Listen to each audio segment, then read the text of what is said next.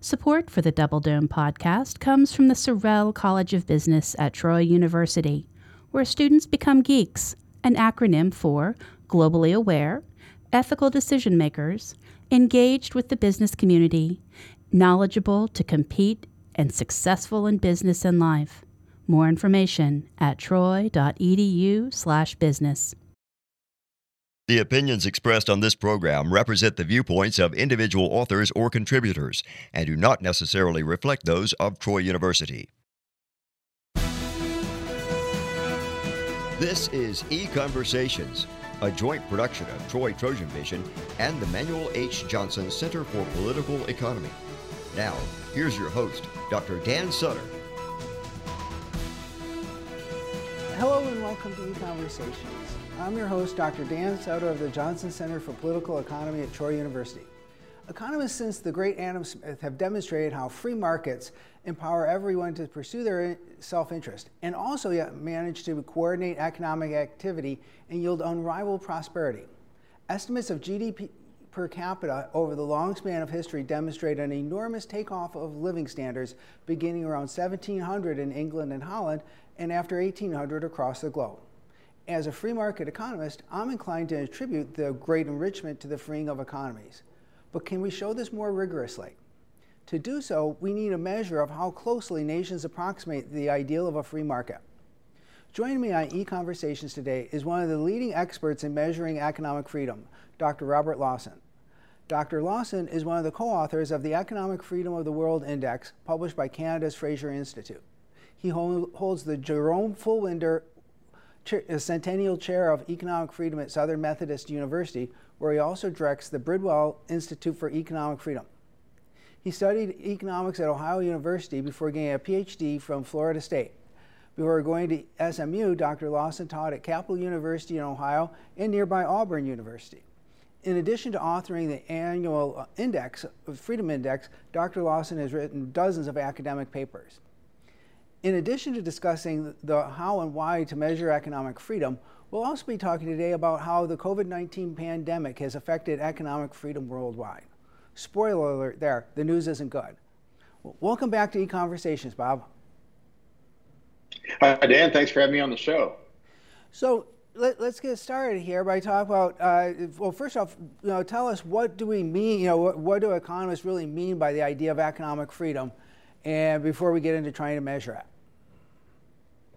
Well, economic freedom goes by a lot of different names. In Adam Smith's day, he called it a system of natural liberty. And then sometimes people called it laissez-faire, free markets, free enterprise, private enterprise. There are a lot of terms of art that we use the term economic freedom in our research. And what it basically means is an economic system based on private property, in the means of production, the factories, the farms, the businesses are owned by private individuals or groups of individuals, as the case of like corporations. And they interact in markets. They buy and sell with each other. They hire and fire if it's workers. They invest through banks. And that system is free in the sense that people are allowed a great deal of latitude in how they make those dealings, what prices they charge, who they hire, what products they make, what color they paint their cars, if they're making cars. All of that gets left to the individuals to decide. And it stands in contrast to a system that's more top-down, that you could organize your system with a sort of bureaucracy that decided what got made and how it got made and how we engaged in things. It's a very bottom-up kind of approach, economic freedom is. And your index doesn't try to measure political freedom, because if you talk about some of the top, most free countries, some people will notice that there are some countries in there that aren't democracies. But you're measuring economic freedom as opposed to political freedom. Yeah, I mean, I should say that I think political freedom is really important. I mean, you and I are using elements of our political freedom right now by talking on this show. Freedom of speech, freedom of religion, freedom to assemble, freedom to vote and organize politically. These are all very important, and I'm in favor of them. But there were already indexes out there that were measuring democracy and different types of political freedoms. And when we started this project some 30 years ago, we didn't think anyone was measuring economic freedom. Like, could people buy and sell, hire and fire, invest freely? That kind of freedom. The more maybe they're more mundane freedoms. But those types of freedoms, we didn't think were getting adequate attention from the index world, the measurement world. And for an economic standpoint, this is really important because when all of these statements that we as economists, especially free market economists, like to make about how markets are so great, they are testable hypotheses. They are statements of how the world is supposedly working, and we should be able to test them. We should be able to show whether or not markets actually deliver a higher standard of living. But in order to do that, we have to be able to measure what we're talking about, right? Absolutely. I mean, there is a vibrant theoretical debate about whether free market capitalism works or whether maybe socialism, a top-down government-controlled system, works. And that theoretical debate's been going on for, well over 100 years, almost 200 years. But at the end of the day, it's an empirical question. I mean, we should be able to go out and gather data and look at systems, economies, and those economies, if economic freedom works as I think it works, and I think you think it works, we should be able to see that countries and places that use economic freedom or leave more freedom for their people, that those places perform better economically. And that's an empirically testable hypothesis. We should be able to go get the data and apply the standard methods of social science to evaluate whether or not freedom works or not.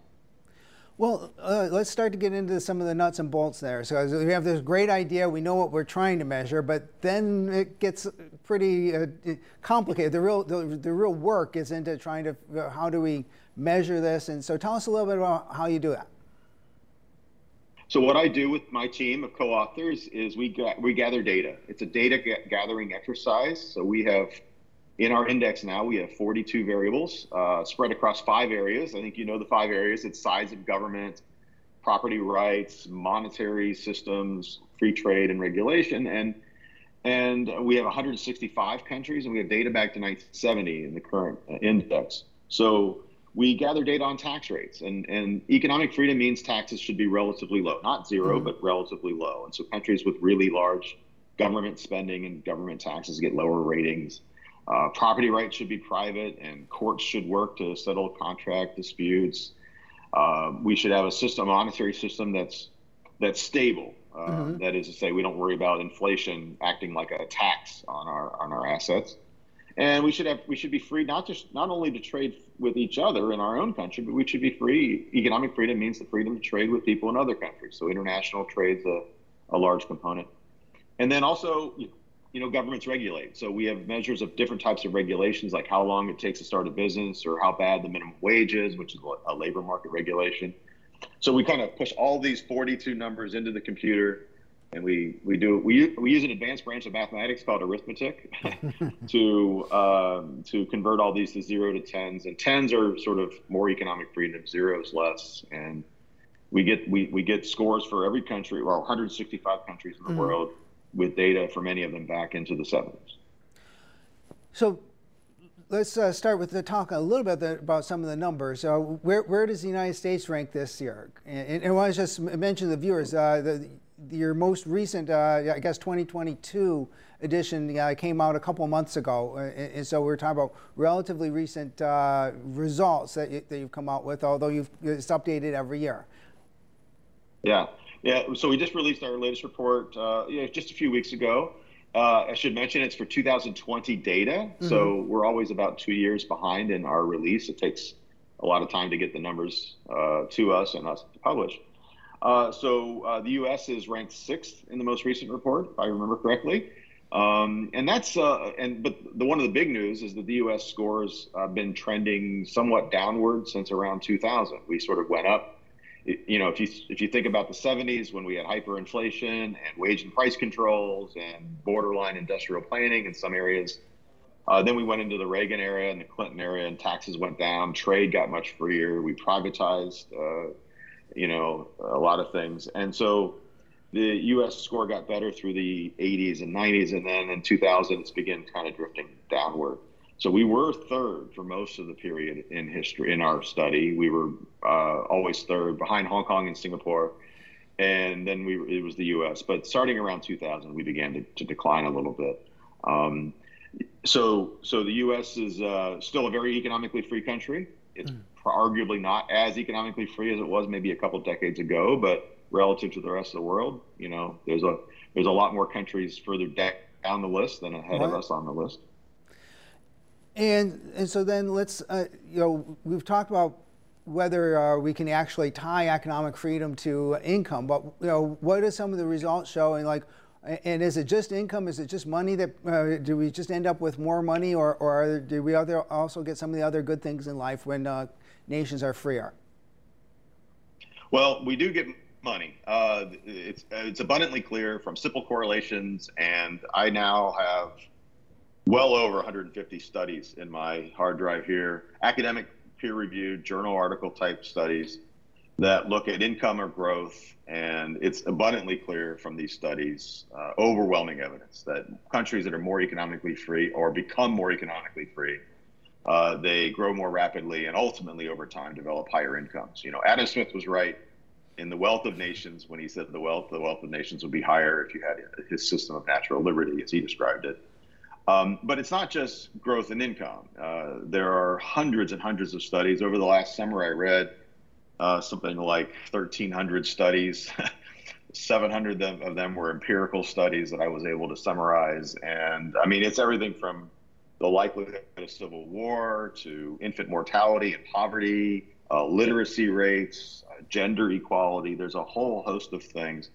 And the punchline from all of that research, and again, hundreds of studies now, is that countries that are more economically free perform better pretty much across the board. It's not just on the narrow economic variables like growth and income. There's almost no negative consequences. There is some debate on some things. So income inequality is debatable. There are some studies saying inequality gets worse with more economic freedom. There are other studies saying it gets better. And so I think the answer is still up in the air as a matter of social science. But overwhelmingly, the evidence is pretty strong. Economic freedom seems to deliver the goods. But one of the things I find really fascinating and I think really important about the work, that your analysis on economic inequality, is that how much better off the poorest people are in the economically free countries compared to other countries. And so when you're talking about inequality, it might be like relative inequality, but absolutely and it's not even like close. If you're going to be in the bottom 10% of the income distribution in a country, you'd much rather be in a free country than in an unfree country. Yeah, it's one of my favorite things that I do every year is I do a chart that shows the income of the lowest 10% of the population, and it's about 10 times greater in the more economically free countries than in the less economic free countries. I even have an academic paper doing this now too. It's across the board. Economic freedom delivers more income to, rich people. Rich people get richer, but guess what? Poor people get richer too, in more economically free systems. It's quite clear. The inequality thing is again a debated question, but if you just look at the level of income going to the lowest of the low or the poorest of the poor, economic freedom still seems to deliver the goods for them as well. It's definitely one of those cases of rising tide lifting all the boats, and everybody's absolutely better off, it certainly seems. Now, when we get into trying to, when we as economists really want to try to break down, it's very clear that the freest countries are also prosperous, and prosperous countries also have a high degree of economic freedom.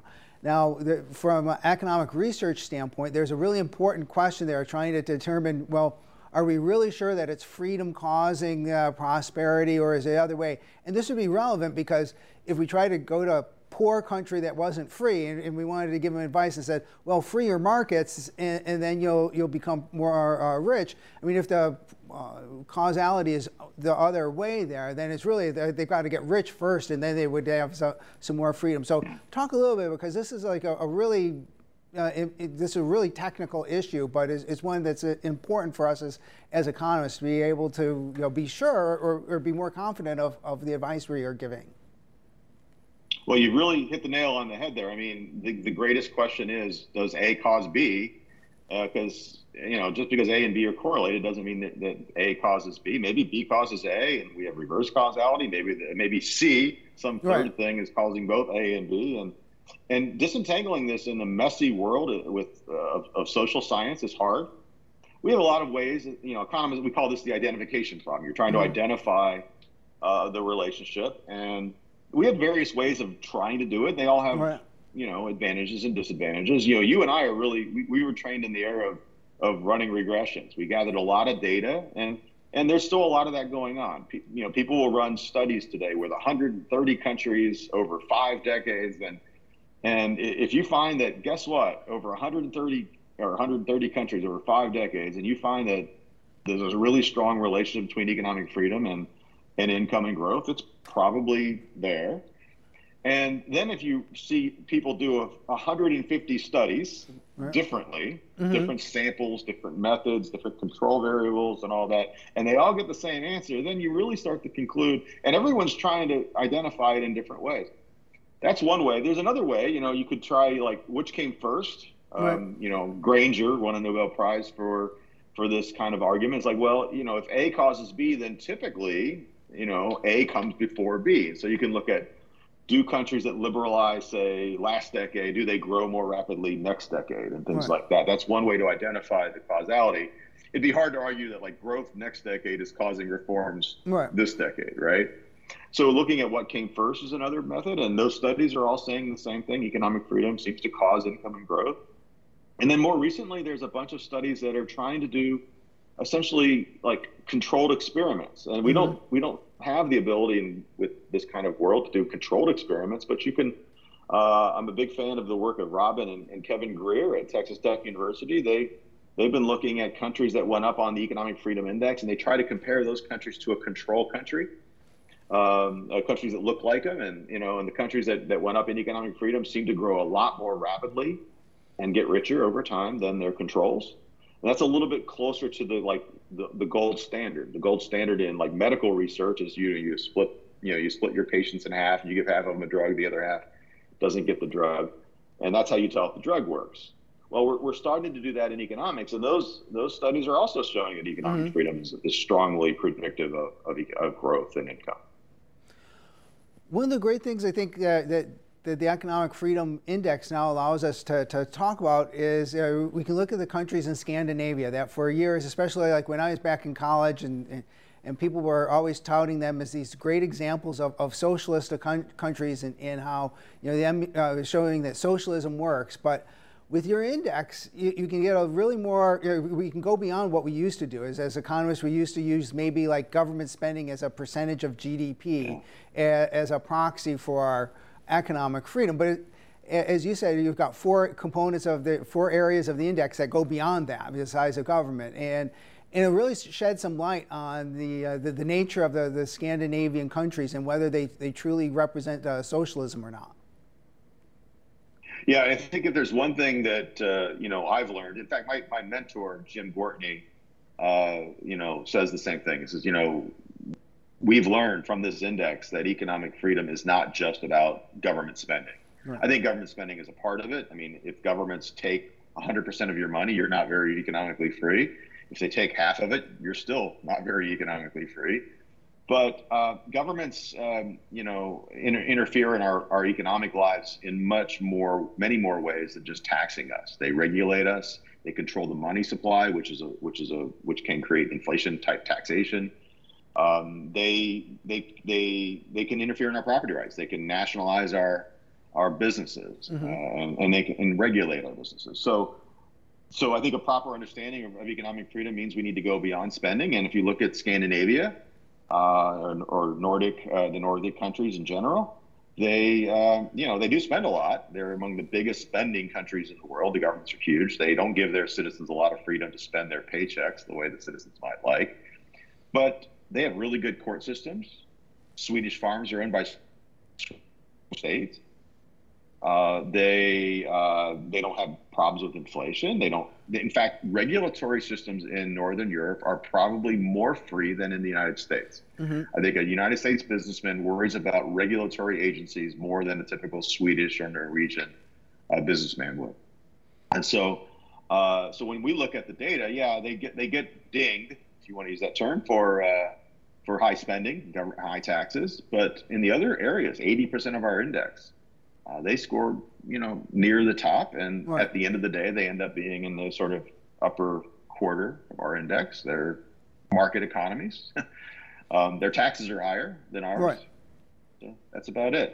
I think this is a surprising result. I think, it's inaccurate to call Denmark and Sweden Netherlands and Norway, socialist countries. They're just simply not.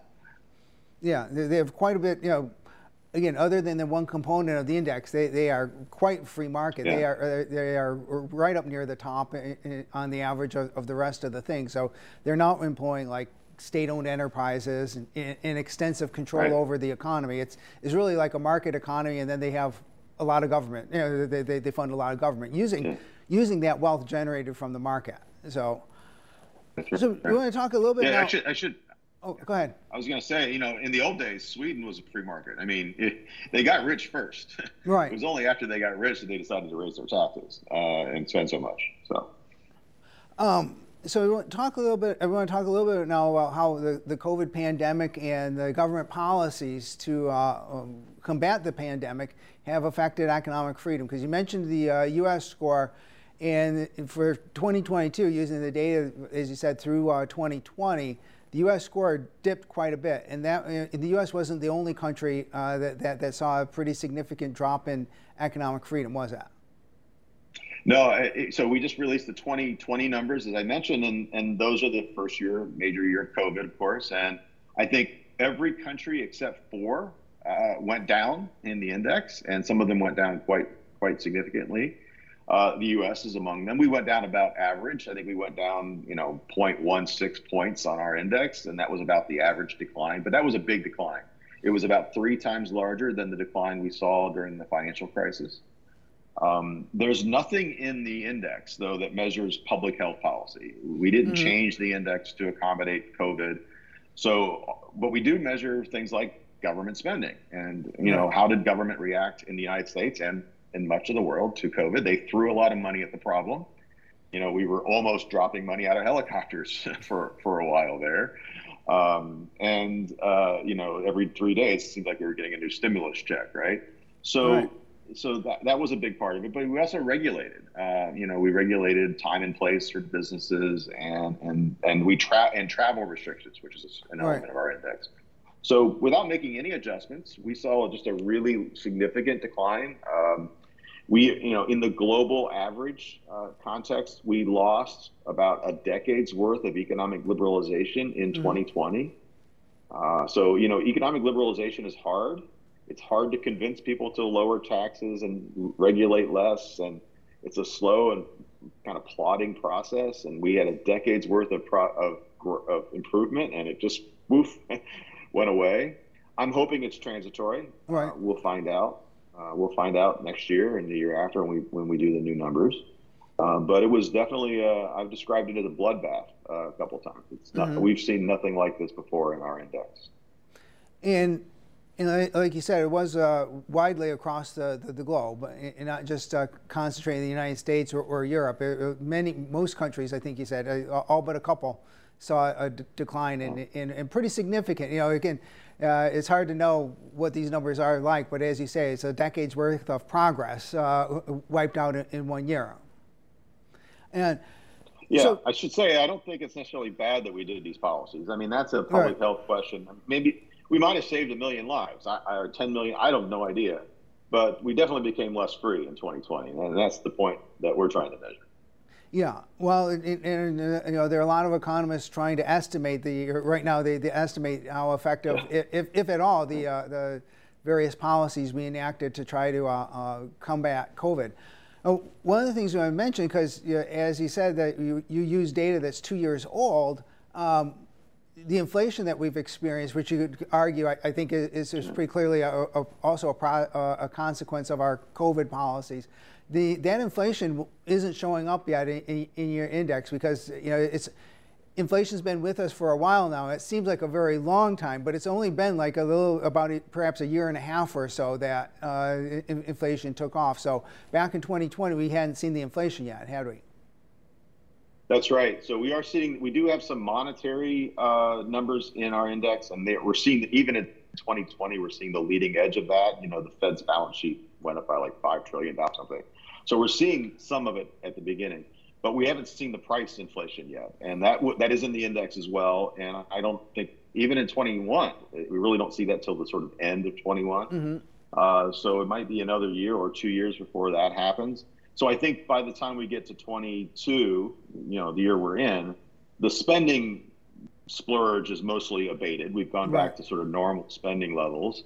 But the inflation is going to come second. So the index is not going to rebound, back to where it was very quickly. I think we need to get through not only the spending binge, but also now we need to get through the inflation, which, that is a direct result of the COVID policy. I mean, the Federal Reserve, just created money like crazy, and we're seeing that inflation. So that may take a year, 2, 3 years to wash its way through the system, and we're going to see this index, went down very quickly, and it's going to climb very slowly. Right.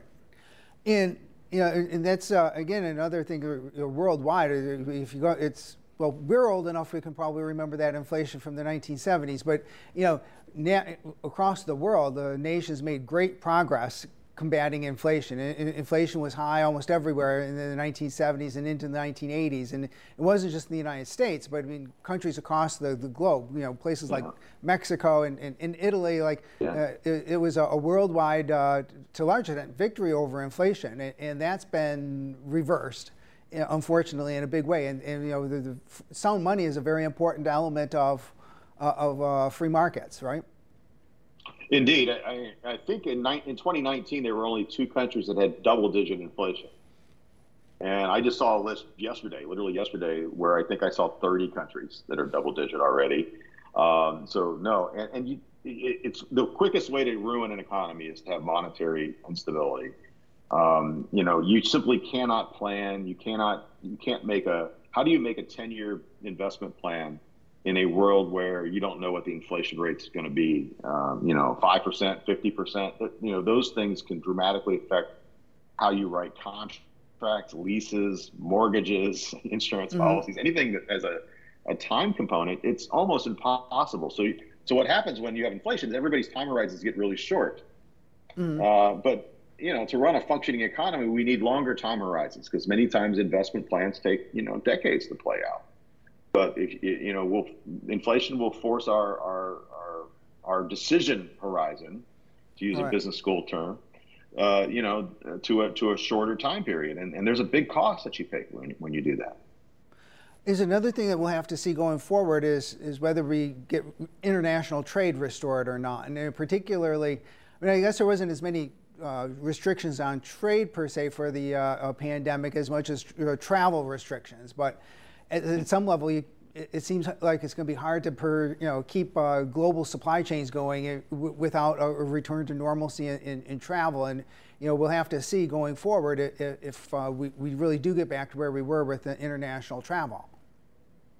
Yeah. So both travel I think is coming back, but trade, I think we're seeing some elements of trade wars. I mean, the U.S. and China trade war is a concern, and whether or not that's going to spread.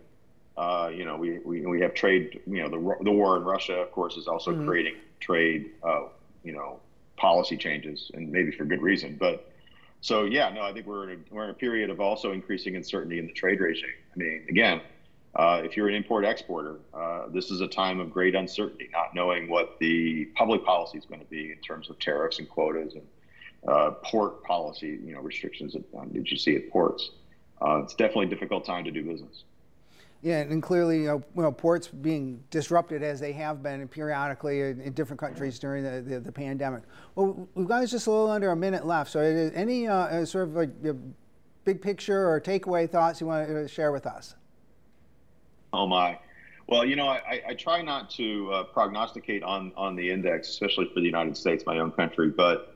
I guess a big thought, I travel around the world, and I'm kind of a free market economist like you, Dan, and it's easy to get pessimistic. It's easy to go, oh my gosh, it's, look at this inflation, look at this, the trade war with China, look at all these negative things. But I guess maybe it's my advanced age now. We've been through this before. We've seen difficult times, and we've gotten through them before. And I think that shows like this one and maybe our indexes play a small role in keeping optimism alive, because I think at the end of the day, freer markets is how we're going to become more prosperous and live better lives. Well, thanks so much for coming on and talking with us about this. And thank you all for joining us. Join us again next time for another eConversations. This has been eConversations, a joint production of Troy Trojan Vision and the Manuel H. Johnson Center for Political Economy at Troy University.